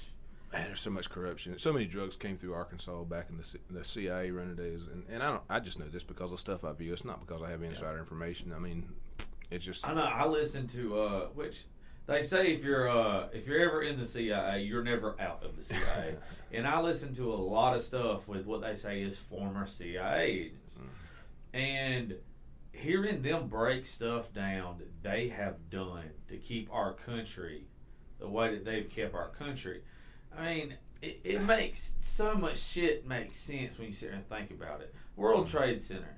There's no way. Building 7. Yeah. When I was 12 years old. Okay, I was born in 87. So, yeah, I'm like 14 years old when that happens. 13, 14. I was geared up, and I know what it did to me. It made me want to go join the military right then and kill Osama bin Laden or whoever did it, right? Okay, I know if it made me feel that way, it made every other guy feel that way that was that age. And we didn't realize that it was for something else. Speaking of, there's some reports coming out now that it wasn't Osama bin Laden that was shot and killed. It was his double. Yeah, I mean, it's probably not 2-3 months ago that I heard that. That one kind of fell away, didn't it? Well, that's what they all do. Fucking Biden's laptop. How in the hell? And it's just the media. How is Hunter Biden's laptop not the main story 2 weeks before the election? Snorting coke off his niece. It's like, how old is she? 14? Falling asleep with a crack pipe in his damn mouth. And did you see the one picture where it's supposedly the Chinese chick that played, or maybe Japanese, I'm sorry, don't be politically correct, but whoever it was that played Mulan in the Disney live film? I haven't seen that. Oh, she was supposedly hanging out with him and doing weird stuff, and also, and there was also a picture. I think it looked like Lady Gaga in the background smoking crack. Well, you've seen the stuff with Lady Gaga the past couple weeks, right? Well, the symbology with all her stuff, it's like she just did the weirdest video for. It was right before the election. It was her kind of dressed in camouflage or whatever. No, it's going on now. It's in Georgia, I think. It's either what's going on right now, them trying to get people to push towards Osman or whatever the hell his name. I can't ever say his name right. To make Osterman, yeah. And everything. But she's in camouflage. She's standing in front of an F-150 with a lift kit on it. She opens the beer, takes 2 or 3 swallows out of it, slams it on the ground. She's some New Jersey little. It's so weird. But you know, I like how shit goes around. The rappers and stuff, when they found out that Biden was going to take 62% of their taxes, all of a sudden they're like, no, you ain't taking my money. Mm-hmm. You ain't doing all this. And I just feel like really there's people that have way more knowledge of this stuff than me and you. They know something's afoot. That is why this is the way it is right now. It's a fight. I mean, it's almost like we're watching good and evil, though. I mean, of course, you know, the left is going to say Biden's a good one. But in our mind, the people that, you know, have faith and just want to work and everything, don't want handouts, that want this to be our country, we want to govern ourselves. Like, them trying to make every person that votes for Trump a racist, that we're all this stuff. It's just, it's weird how hard they're pushing it. When you listen to Trump give speeches to other nations or other groups, like, I don't know, what's the G Summit, that kind, when he gives speeches like that, it's very succinct, very well spoken. It's very pro-American. So look, we're America. We're all for freedom. We're all for our process of fairness. But we're also not gonna be the world's bitch. I mean, he doesn't say that, but that's basically what he's saying. But that's what that's why he's pulled out some of these accords, all this stuff that the rest of the world's just the money's getting sucked out of America, and nobody knows where it's going. It's supposedly for climate change or whatever the big cause is that's popular, and so all this money that's getting sucked out of America, well, who's paying for it? Yeah, I mean, I heard a story one time. There was a guy. It was some college. He was like doing a lecture or whatever with a couple more folks, right? And they asked him, because he doesn't believe in climate change, and they asked him why. This guy's a billionaire. He's got more money than we ever dreamed of. I saw that. And they asked him, it's like, why don't you believe in climate change? He's like, let me tell you why.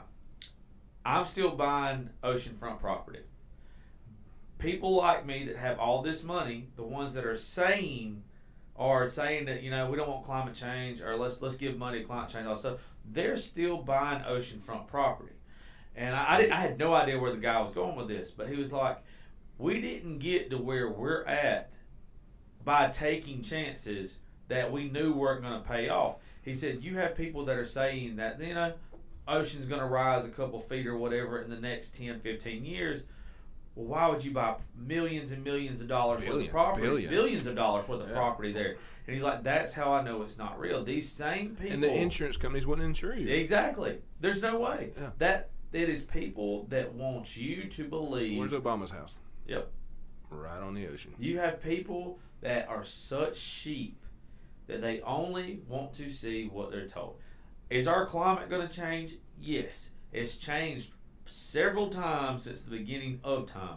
You go through transitions. Mm-hmm. But what did it used to be called when all the continents were connected? Pangea or something. Yeah, something like that. It starts with a P. I couldn't remember what it was. But it went through a change. We're going to have another epic change at some point in time, and I hope it's just that California and that whole side of the country falls the hell off into the ocean. I'm not going to argue with you. It could be another ice age. I mean, exactly. You're going to have... What happened to the ice age to make it disappear? They didn't have an industrial revolution back then. Now, are we probably pushing it along a little bit faster? Maybe, but not that much. This world was made to last. What I just hate is the fear tag. It's like, oh, that's all it is. That's all it is. The polar ice caps will be melted by the year 2020. We're gonna lose some polar bears. What Al Gore said, 2015. Oh, yeah. It's like he is the vice president who is spearheading all this stuff. He should have access to the best information in the world. So he's making predictions that the ice caps, all the glaciers will be melted by the year 2015. You know how much money Al Gore has made off of all that shit too? Well, not just that. It's like all his buddies, the people in government, and we we could get so deep with this stuff. Yeah. It's like I am libertarian in the fact that I'm for limited government. Yeah. Government should regulate the things that they need to regulate, and that's it. And leave everybody else the hell alone. It's like you're damn right. It's like make sure society is well run, sustainable, and make sure people aren't killing each other. I mean, basic stuff. But otherwise, let commerce happen. Let the markets do what they do. But it's gotten so corrupted, and politicians and lobbyists and these big corporations will buy out whoever, and just all this. See, that's why they hate Trump, because Trump cut off all the lobbyists. Now, there's people in his organization that are still dealing with the lobbyists, but he's not dealing with any of them directly, and they can't buy him. I think that's why they hate him. I think that's why all this shit, because I don't think anything really, the stuff with the child pedophile ring and everything, I think there's some truth to it. I don't think that's why they're taking the major stabs at him. I think it's because they know they can't control him. And if something big came along and he didn't want to do it, he wasn't going to sign off on it. I think all of it is about control. Yeah. I mean, you look at the history of the world. It's nothing new. You have power players, people trying to do this, people trying to do that. It's nothing new. Oh, yeah, let's pause this, man. This is the best podcast I've done. We're not stopping it. So, y'all hold on. Oh, first piss brace on pause.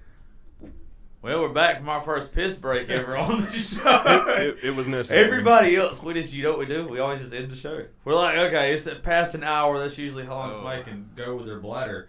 But, no. We legit, we could probably just... No, we are. We're running with this. I'm just going to tell you. Chapter 1, we probably got at least another one or two. Oh, yeah. No. This is... We're still running. So, I think it's just all that... They're scared of them. And then this younger generation, as you was just saying, they're different. And like you said, every generation has, we're always like, I look at them, I'm still considered a millennial. I don't like that I'm considered a millennial because I have a different way of thinking. But let's just say 15 to 25-year-olds, they're out of their minds. And I think, though, it is because they have grew up in the age of social media and they have been force-fed their entire... That's why all these votes and everything and these kids now that are supporting Antifa and everything, they're entitled kids already. They're not... you don't see a lot of... Well, to me... Go ahead. Well, I was just going to say, to me, everybody wants to be a part of a good cause. Yeah. The trick to getting people to believe in your cause is to make it relatable and cool, and that's what they've done. I mean, how could any different parts of society, with Germany, with the Nazis, everybody says, "Oh, you conservatives, you just want a Nazi." What? How do you get that? It's like, but it's all about presenting an idea, but presenting it in a way that it captures your youth. Yeah. They say that the youth is the future, and it is. I mean, the way you shape the ideology. Yeah. I mean, but you have to present everything. You have, if you're just looking at your world right now, with no relation to anything that happened before you, you are really clueless. I mean, you need to understand your history. You need to understand other cultures. You need to understand other parts of the world and understand really how this stuff works if you're going to make legit informed decisions. You don't just go off the handle and say, "Oh, well, you're a racist, you're a this, you're a that," without logically presenting or concluding things based on... But even with that, there's always going to be racists. There is white people that hate white people. Yeah. And, there's always going to be hate. A lot of that's tribalism. Yeah, exactly. Tribalism is just simply preference. It's like, okay, I was raised in this area of the world. I like this area of the world. That doesn't mean I hate this other part of the world. I just don't live there. You're not my people. And that's the thing. And there's more. I relate with who I relate with. It does not matter what color they are, what culture they came from. Yeah. We either connect or we don't. The people that I don't connect with, I don't have nothing to do with. I have nothing to talk to you about. Not that I don't like you. If I seem like I'm an asshole to you, I'm not an asshole. Why have a conversation with someone that I don't want to speak to? Yeah, you could be rich, you could be poor, you could be young, you could be old, you could be talented, you could not have talent in the world. Yeah. I don't care. Are you a good person? Can we relate to something? Yeah. See, that's where with all of this shit right now is. I did a video earlier today. I saw this white kid on TikTok. He's young, and he said, all you Trump tards and Proud Boys and all this stuff, I bet y'all won't roll up. White kid now. I bet y'all won't roll up to the inner cities with your Trump flags and go hang around these gangsters with their gang flags. And I was thinking to myself, I was like, you know what? If a gang member said that to me, it might mean something. I said, but this kid is literally trying to get someone else to fight for him because he's scared to fight. He wants someone else to go out there and battle and maybe die for his cause. And it hit me what that was. That is what the Democrats do to our inner city, to our urban, to people that we live around. Well, it's almost the mantra of certain leftist ideology. Yeah. They think that, the rich guy has to pay for stuff. Well, who's rich? The actors and actresses pushing this stuff. Are they going to pay for it? Hell no. No, they're not going to pay for it. George Soros is going to pay for all of it. I wish. Hey, George, I'm trying to start a record label. You got any money? Shit. But no, it's like, here's the idea. Here's the ideology. Here's the premise of what we're trying to do. But well, we're not going to say who's going to pay for it because you're ultimately going to pay for it. But we don't want you to know that because that's how we roll. Well, they don't realize that they're not paying for stuff with money, but they're paying with their actions. Right now, the reason why so many people are voting for someone who wants to have a communist country is because they think they need this person. It is almost another form of slavery. It is a mental slavery. Exactly. It's people, especially young people that maybe they're from a single parent home and they have that lacking part of their lives that they don't know what to fill it with. So they accept this ideology that this is the way. It's like religion. Do you know who Candace Owens is? Yeah. Oh, I love Candace Owens. Yeah. Candace Owens has a thing to where she talks about how the fall of the African American community. She's African American. If you're listening, look her up, Candace Owens. To where the fall of the African American community is a single parent home. The mother raising the children because the father ends up becoming the government. Mm-hmm. Okay? Well, guess who put those fathers in prison? It was Biden. It was Harris. It was these lawmakers that the drug bills back in the 80s were Biden. They're tough on petty crimes. And part of that, this is a whole other thing, is like part of it is the prison industrial complex. I mean, it's, and bless, there's good people that are part of, they do good jobs working in the prison system. Yeah. One of my former pastors was actually a warden over several of the CCA prisons, which is a privatized prison. They handle like the illegal aliens and stuff. And part of that thing in there is, do you run the prisons by the state or do you subcontract out to a private company, which is what CCA is. They're a private company. They handle that stuff. They handle a lot of the illegal aliens and stuff, and I guess they have resources to where, like, for instance, in McRae, we've got a CCA. Just down the road in Alamo, Georgia, there's a CCA. I think there's one up near Millen or Waynesboro somewhere. There's a few across the state. Private prisons, right? What they do, they handle illegal aliens.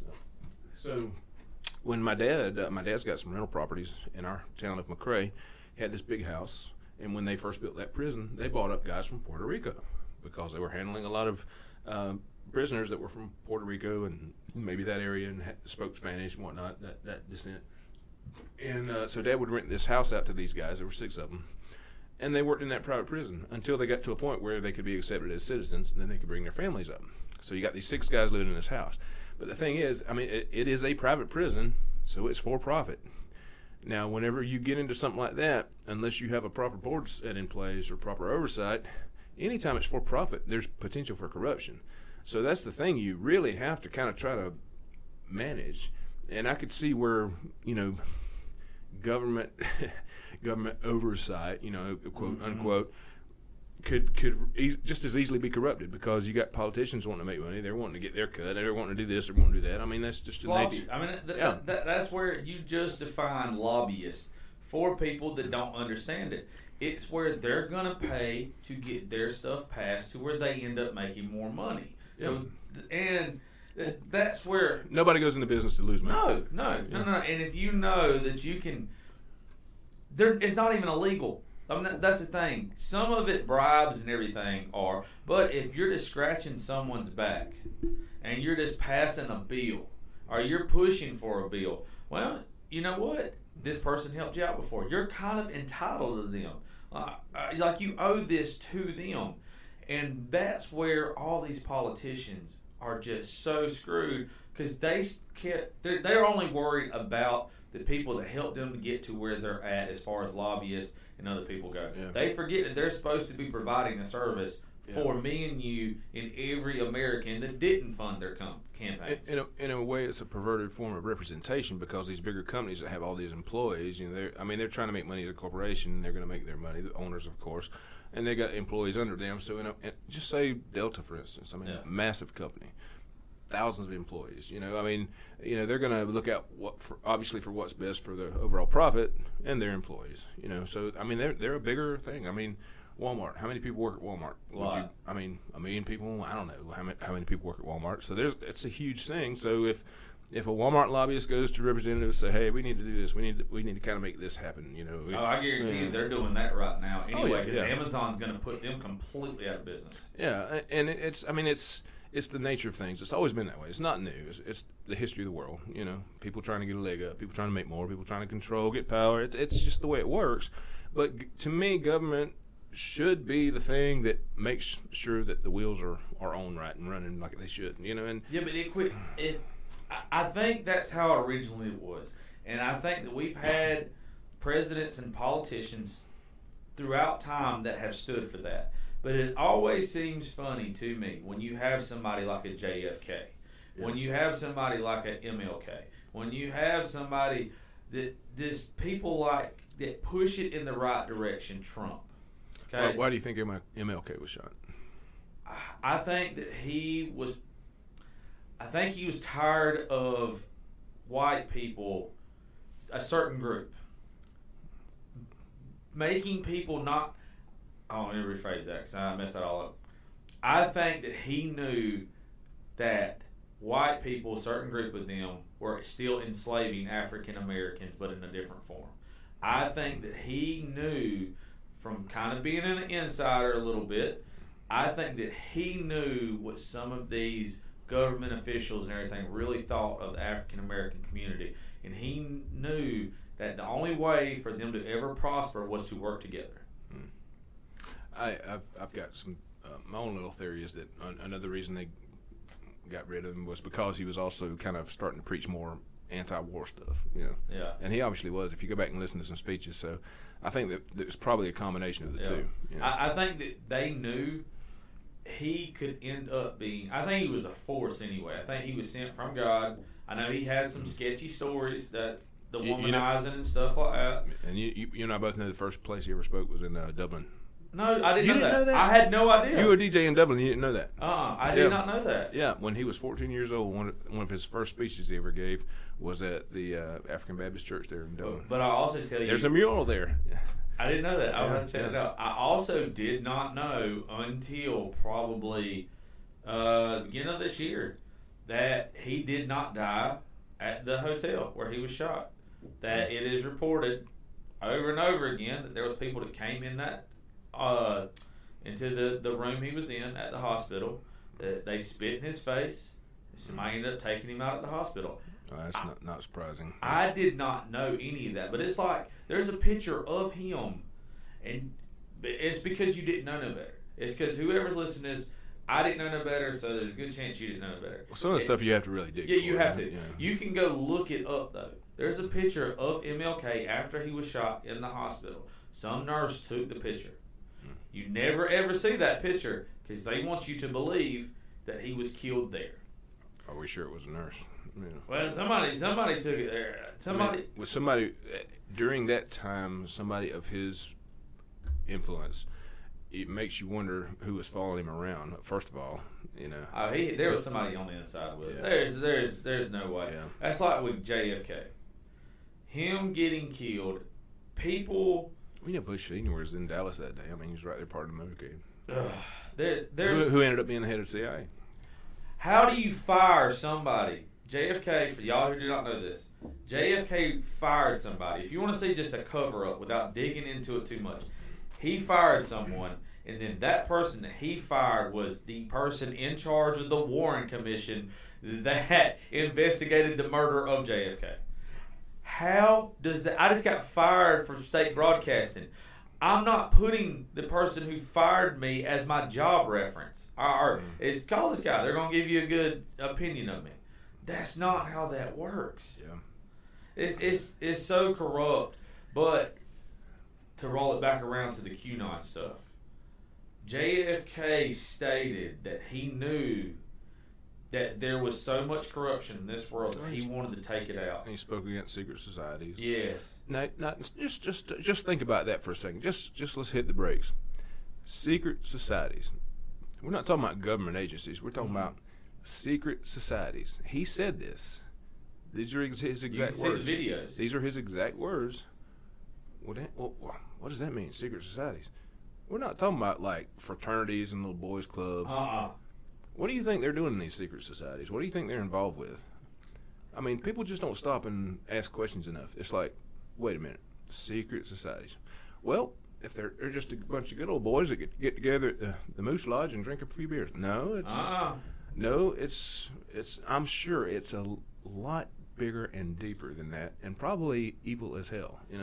There's something that is so sketchy about so much of it, and I'm a firm believer that there are people that have been throughout time that have found out about it, and we're so close to it exposing it, and then all of a sudden they're gone. If you look at all the people that have died in the past 5 years, 8 years, or whatever, that are all connected to the same story, it is mind-blowing. Oh, yeah. There's no way that all these people commit suicide. With 2 bullets. Yeah, there's no way that people, oh crap! I missed the first time. Let's do it the second. Yeah, let's. I don't think there's been a person in history who's done that. There might have been somebody that kind of hurt themselves the first time and had enough strength to do it again, but there's this. But people they don't want. It makes them so uncomfortable to think that, oh, my government's lying to me. Oh, my media's lying to me. No, they're not. Like, you have to understand, they're giving you the information that you need, and that's it. You have to do the rest of the research yourself. Well, let's get back to the lobbyist thing. I mean, it's like, okay, if you do this favor, okay, well, now you owe us a favor. Yeah. Well, if you're in really deep, and we're talking life and death stuff, where it's like you know information that could get you put in jail for life, or me put in jail for life, or me even executed as a traitor. Jeffrey Epstein. Do you think that? Well, he might still be alive. I don't know. You think he's still alive? It wouldn't surprise me. I mean, he might be. It's either they killed him or he is alive somewhere to where he will never ever see the light of day again. And that's totally possible. He was never getting on the stand. If something will happen with old girl, they might have. My thing is like if he had that much stuff on so many people. Yep. What if he just decided to cut a deal? Say, look, I want to live out the last 20 years of my life in peace. Just put me on an island somewhere. I'll give you everything. Yeah. Who's to say they didn't do that? You know what I mean? See, people, I don't think a lot of folks realize that with the other, what's her name? Do you I mean, think about it. I mean, I'm not trying to cut you off. No. But think about it. All right. No cameras. Everything. No witnesses. Either he did it or they shipped him off somewhere and made it look like a suicide. Yeah. Yeah, either they took his ass out, or they took his ass out the back door and they put him somewhere you'll never see him again. The woman that he was with, there's no way she was not in prison the entire time. She turned herself in as soon as that happened. I'll guarantee you. She was under Trump. She was under someone that Trump trusted. That's the only reason why she's not dead. She had all her shit down somewhere, and I think that's one of the things that. But once again, how do you release it without the whole world losing their mind? Well, that's the thing, I think about this a bit because if you present something that's so disturbing, people do lose a sense of themselves and a sense of society. I think. Excuse me, beer's kicking in. It's okay, mine is too. But I think I really think that's why a lot of us are looking back and saying, "Hey, Trump, let's get this stuff done. Why isn't this happening?" They got to do it in a certain fashion, or else society breaks down. That's what I keep telling myself. That is what I keep telling myself. Is that's exactly right. If they were to just release everything at one time, I know what it was like for me watching that documentary. It blew my shit open to where I saw the. I have not. You really need to watch that documentary I sent you, man. I'm gonna have to now. So that's what I'm doing tonight. So as we get done with this, I cannot look at the world the same way. I can't look at our country the same way again after that. And I'm just one person. I know how it made me feel.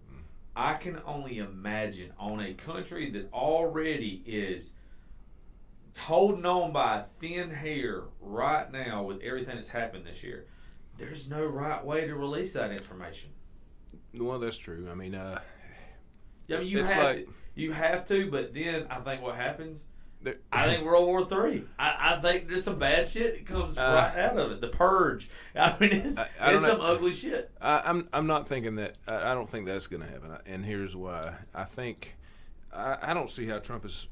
Trump has some amazing people on his team. He has to have some amazing people on his team to just all this stuff that they've been trying to get against him and him. He tweets dumb stuff. It's like laser pointer to a cat. It's like, okay, here, go chase that for a while, you dummies. That's the way I see it. And then he'll misspell things, but certain things were misspelled for a reason. Yeah. If you type like children, you type in misspelled children, CHI, what was it, DL? It's something, and the other one's the F. It starts with an F. He misspelled several things, but if you look up what it meant, if you do a Google search, like the misspelled word of children, it took you to some potential child selling. I mean, slave market. I mean, it's duh. You don't think that was not a coincidence? That's the only thing that was uncensored. He couldn't have went in front of Fox News. He couldn't went in front of none of the rest of the stuff. I think, and I will think this forever. I think the Anonymous. I think the Q and everything. I don't know if the guy walking around is JFK Jr. I think that guy. I think whoever's behind Q. I think JFK is in charge of it. Jr. is in charge of it. And I think that there are people that they absolutely trust that have done it. I think some of these people that have even, they said committed suicide, I think it might be reverse of what you think it is.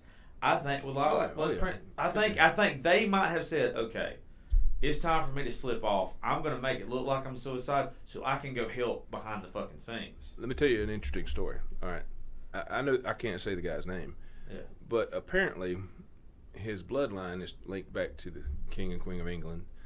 And he can trace half of his bloodline, or he can trace his bloodline to at least half of the U.S. presidents. Yeah. All right. Now, I have no reason not to believe this guy. Yeah. And it's about to get weird in here, okay? I like weird. I like weird. This is great. I have no reason not to believe this guy. I won't say his name. But he shared with me some stories recently. I knew him from, I used to go to church. I won't say names and stuff just to, not give away information. But he was sharing with me, he went through a really tough time. He went through some health stuff. He was on like 12 different medications for depression, bipolar, all this other stuff. And he's got some crazy stories.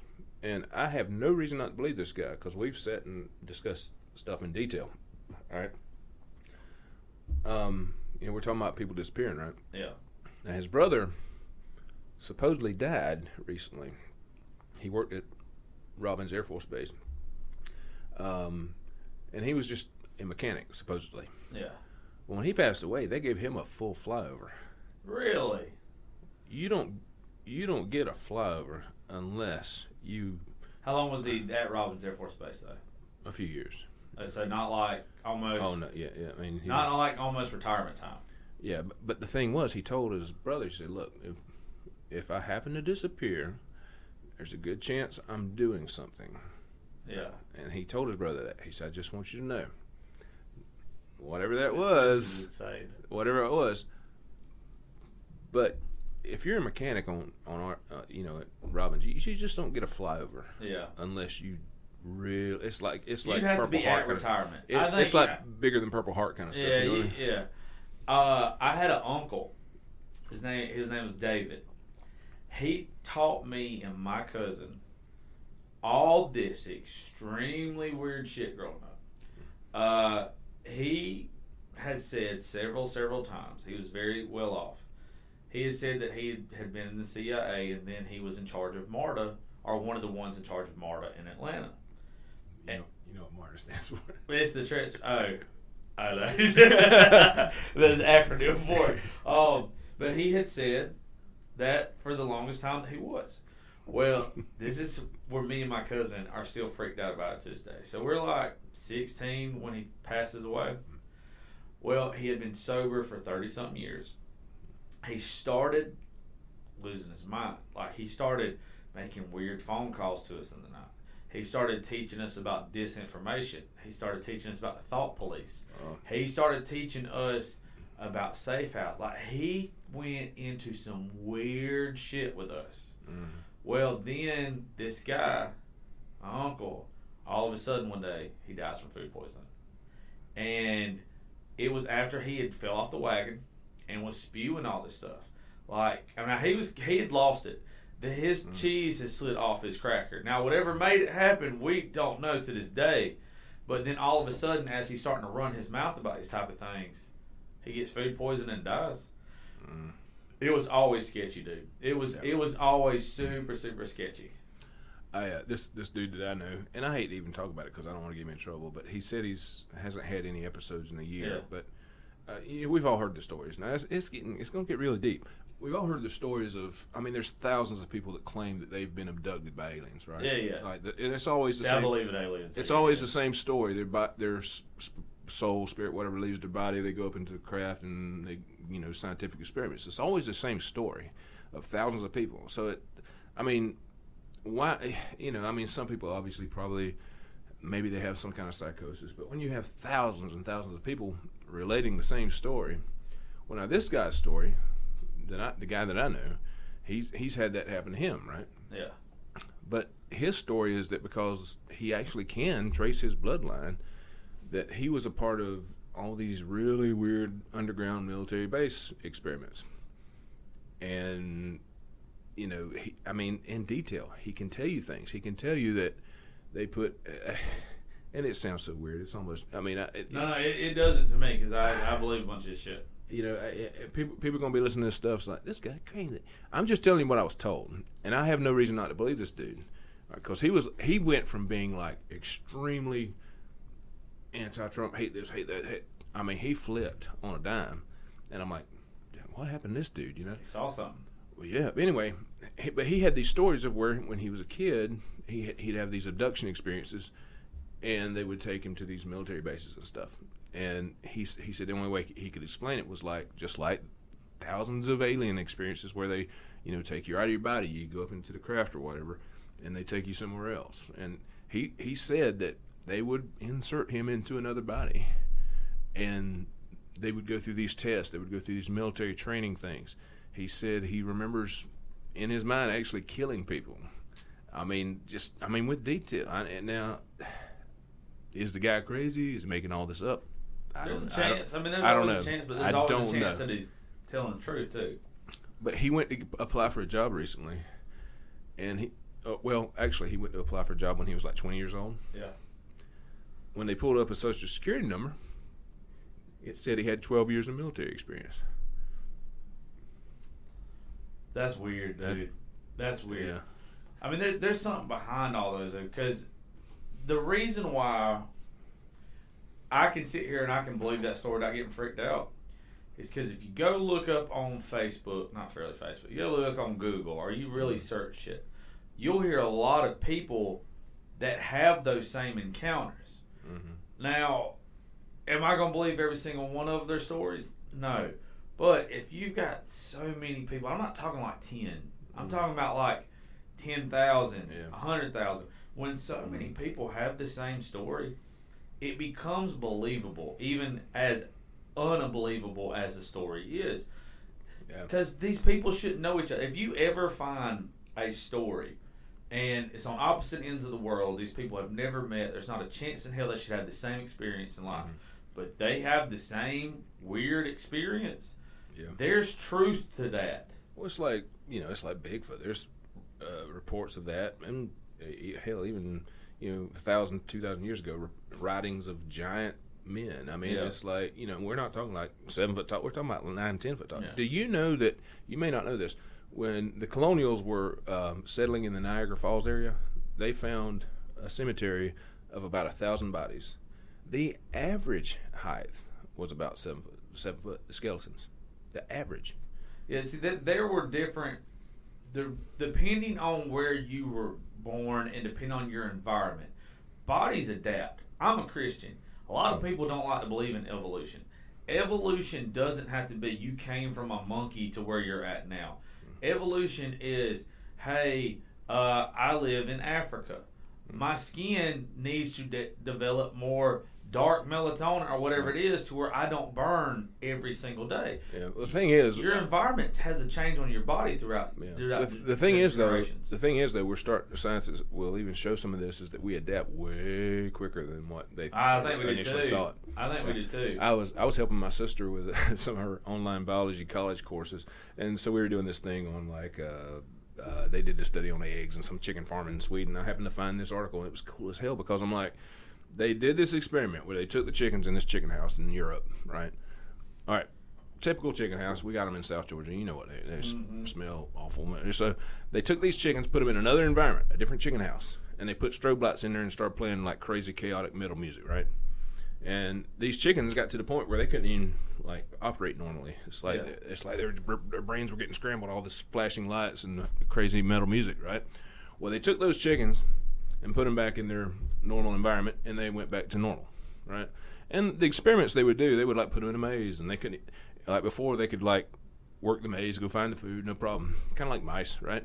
But when they were in that chaotic environment, they couldn't do it. So they put them back in their normal environment. But then they studied their offspring, the eggs that hatched, the chicks that hatched. The chicks were operating it, couldn't they? No, they were exhibiting the same characteristics. In the regular environment. The ones that were incubating in that chaotic environment. So that environment affected how the chicks reacted. Now, what does that tell you about biology? It's like we can adapt in the first generation, but they don't really study that kind of stuff. They don't really do experiments like that. Well, there's no way that we don't adapt. I mean, there's no way. Develop the easiest way to put it into context. Somebody, if you live in South Georgia, you develop an accent. Yeah. If you go to Louisiana, you're going to develop an accent. If you don't think you can develop other traits to your environment, you're wrong. But the point behind all that is biologically, science will tell you that it takes thousands of years for adaptation, or millions of years, whatever. Maybe major ones. But as far as behavioral patterns, I mean, a lot of that stuff, and there's even studies being done now that DNA, and here's a thought that a lot of people don't like to think about, and it can get kind of controversial, but just think about it. A baby is being formed in the womb. Yeah. It's biologically connected to the mother. Mm-hmm. If the mother feels something or goes through something traumatic, what's that baby? What kind of information is being imparted to that DNA of that baby? Yeah, see, I think that's where when people have depression, anxiety, all these other traits, I think that it comes from things that happened to the mother while they were pregnant. Yeah, well, think about this. It passes it on. What about people who are sexually confused? They don't know if they're straight or bi or gay, or maybe they've grabbed onto something that maybe happened to the mother. Maybe the mother wanted a little girl so badly that. But it was born a male. I've never thought of that before. But that information, all that stuff, was imparted to the baby. And somewhere deep inside, they can't explain it. I just always feel like I should have been a girl, or because your mom thought you should have been a girl. I mean, it's biological. I mean, we're not talking about morality or spirituality. We're talking about something that it could potentially be biological, but nobody really wants to research this because then it could actually why they don't want to research it because it makes sense. Yeah. That's the thing. I've never thought of it from that aspect before, but you're right. And it makes me uncomfortable. Because it makes so much sense. And let me qualify this. I'm not saying I'm not anti-gay, anti-this, anti-that. I'm not saying that at all. I love the gays. I love the gays. We love the lesbians, right? Oh yeah, I love them all. I got a bunch of gay guys that follow me. They're cool as shit. But I'm really talking from a biological standpoint because I've got some great gay buddies from college and different things, and it's like they're cool as heck. I mean, some of them are conservative, pro-gun. I mean, we all have our different walks, and I don't fault anybody. It's not my place to judge anybody, No, so we all got our own sins. Yeah, exactly. But from a biological standpoint, it's like so much happens. The fetus grows so fast, and so much information and so much stuff is happening in the development of the fetus stage. It's like if the mother goes through something traumatic, Well, it's but like I said, it makes sense.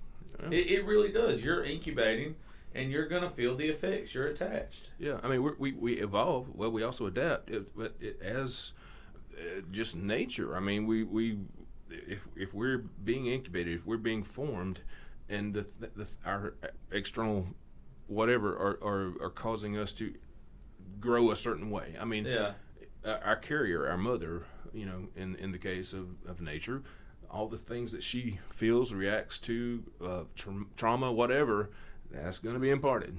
You know, and think about it. How it makes sense.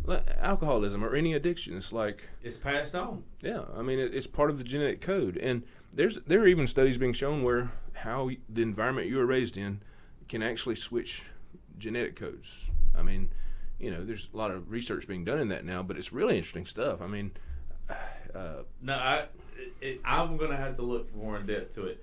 I want to cover one more topic before we get off here because it's one of my favorites. We're going to have to do this again. I know we are. This by far, if you're listening to this and you've done a podcast with me, Chuck has hit the nail on the head. I've been wanting to do this one right here. We are all going to do this one from now on. This makes me happy. Just bring some beer, okay? Yeah, that's what we're supposed to do. I want to cover aliens before we get off here because every one of my friends in my close circle thinks I'm insane because I believe in aliens. Well, you might think I'm insane when I throw out some ideas. Well, I can't wait to hear those, but let's just do the aliens right now. What is your stand on aliens? Well, that's a loaded question. Let's go back a little bit, all right? Okay. Just say we're both Christians, right? Yeah. We both believe in the Bible. Yeah. We both believe the stories that the Bible tells. Yes. Now, my problem with a lot of religious people is they look at it from a very childlike standpoint. But if you dig into what the Bible's saying, there's some deep stuff. You just got to know how to. It's like looking for the signs. You got to know what to look for, right? All right. So now there are some gray areas that I'm not going to lie, I'm not sure about. You know, where there are different types of humans. You know, like you've probably seen the elongated skulls and stuff like that. Oh yeah. It's like, was there another? Maybe a subhuman race or an alien race or something came down, and you know maybe there were more than one terrestrial being here at one time. Maybe humans are like the third revision of who was here. Who knows? You know. Well, I mean, look at it though like this, and this is why it makes sense. Is we don't look alike. Yeah. You know, there's different strands. If you want to go back to DNA or whatever, I'm 5'9", 5'10". You got men walking around and women walking around this world, and they're 7 feet plus tall. Now, if you're looking from the outside looking coloration, in, from the outside looking in, are we the same? We're not the same. We might be human beings, but there's something different about us, and it had to come from somewhere. Here's where I have a problem with evolution. I actually think we're in somewhat of a state of devolution. When you think about things, it's like. And here, this is where it gets you could get kind of biblical with it. You know, way back in the Bible days, wasn't no problem to marry your first cousin. Yeah. You know, I mean, wasn't no genetic defects, nothing like that. Were the genetics more pure?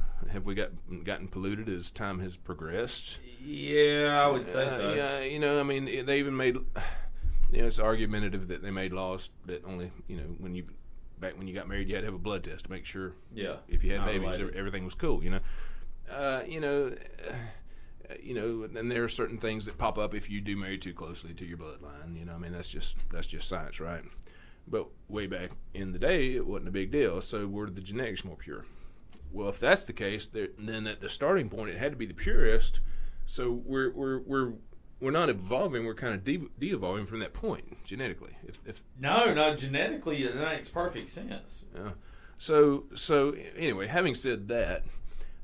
Was there a point at where we were created, if you believe the biblical version, we were created, okay, boom, here's Adam and Eve, or, you know, and I believe Adam and Eve was just a typeset. It's kind of like electing a president. He's just a representative of, so Adam and Eve was a representative of what maybe happened. You know, I don't think they were the only people on the planet at the time, but that's where I get tripped up with that story, is because it would take so so long for them to reproduce, then reproduce, then reproduce. Well, it really doesn't take that long if you do the math. I mean, you could like legit. You pop one out every 9 months, but then but as far as their lifespan goes, how many times could they have done that? I mean, it was easy for him. Well, here's where it gets a little deeper for me. It's like, okay, what was happening before Adam and Eve? The American Indian culture. There's like, okay, there are like 5 appointed times. See, I think that's the thing about faith, though, is I don't think I'm supposed to understand, and I think that the story of all of it is too big. What I get pissed off with people is when somebody like wants to say something about the dinosaurs or something like that, and it's like, no, this is fact. You're wanting to say that dinosaurs didn't exist because your religion. You can't say that. But then you have reports from cultures from like in France in the 1500s. There was a report of a knight killing a dinosaur or a dragon, as they called it back then. See, that's what I think. They call them dragons. But that's what I think it was. I think that exactly what you said is. But to go back to your original point with all of it about the interpretations of those stories, like in the Bible and other stuff, and with dinosaurs and medieval culture and everything, would it not make sense that with those stories, and there being so many of them, accounts of it, to where it was probably the last of the dinosaurs? It was, but I don't even think all dinosaurs are gone. I think that there's so much of the ocean that's not discovered. Oh yeah, I agree with you there. Think about this, dude. There have been missionaries that reported seeing animals in the jungles of the Congo that were exact representation of the dinosaur. They couldn't take pictures because they're 500 miles in the jungle, right? All right, and there are tribes that have described the deciduous, the big ones with the long necks and stuff. I know what you're talking about. Only they can't grow as big anymore because our atmosphere is different than pre-flood, right? So anyway, there are actual eyewitness accounts of those things. Now think about the Congo, the jungle in Africa. The Congo is as big as the continental United States. Yeah, and dense. There is no telling what. Dense. There's no telling what's in there. No, you'll never ever know all the creatures that still live here. There's no way in hell when you still have tribes. We're living 2020. Mm-hmm. When you still have tribes that have never seen a city, that have never seen a car, never seen a white person, if people can make it that way, you don't think animals can? Oh yeah. We got fish that were supposed to be extinct getting caught every year or two or so, and they screw up and they go in the wrong place. That's like, but all the reports of dinosaurs, the carvings they're finding on statues and stuff. It's like, well, I don't see how that could be anything else. I mean, that's got to be whatever. I mean, it's that's kind of dinosaur. It's like, oh, but they were just using their imagination. They weren't really around then. No. You only paint what you see. You go to if you go by what a lot of people think, and it kind of goes against what you said about us like devolving. People then would have been simple, right? Like they would have been simple-minded creatures, right? So they wouldn't have had an imagination. They would have only drawn what they saw. That's like some of the stuff, because I'd originally asked you about aliens. No, we got way off. But when I originally asked you about aliens, that really brings it back around to the drawings. There's some stuff that are drawn in different parts of this world that these people were simple. Mm-hmm. They would not have just made this up. And there definitely wouldn't have been somebody 100,000 miles away from you on another continent. Strange petroglyphs, man. It's like, there's no way. And carvings too. It's like, well, I know how difficult it is for grown ass men today to build a house. You're with real tools. You're telling me with like the pyramids and stuff that there wasn't something else? Oh, it was a tomb. They moved over 1 million blocks that were over 2 tons each to make a tomb. Yeah, whatever. No, there's something under them. Why don't if I had all the money in the world, and I could do whatever I wanted to, that'd be one of the first things I did is deconstruct the pyramids. I'd build it right next to it. I would deconstruct it and put it exactly how I found it next to it, because there's something there. It's got to be something interconnected. I mean, there's pyramids all over the world. You know, there's slowly guys that are doing research. Like you've seen the Bosnian pyramid. Well, it's a mountain shaped exactly like a pyramid, only twice as big as the one in Egypt. Really? It's called the Bosnian Pyramid. And there's actually stone steps at the base of the mountain and a couple of caves going into it. That's a weird one. You need to look that up. Oh, shit. We'll talk about that next time. Oh, yeah. We're going to have to end this one. Dude, I appreciate it. This is what I've been waiting on. I love everybody else has done one so far. But like me and you's on the same, we're on the same place here. That's scary. That's really scary. It is. The next one that we do in a couple weeks, you know Lee Tucker? I know Lee. Lee is my best friend. He believes in all the same shit that me and you believe. Oh, He's going to be down here. We need a lot of beer. We will. I will bring whiskey, beer, whatever we need. Can I sleep on the couch? Yes, you can stay right here. It's not this week, but it's next week that he'll be down here. You have to come back. We will do this with him.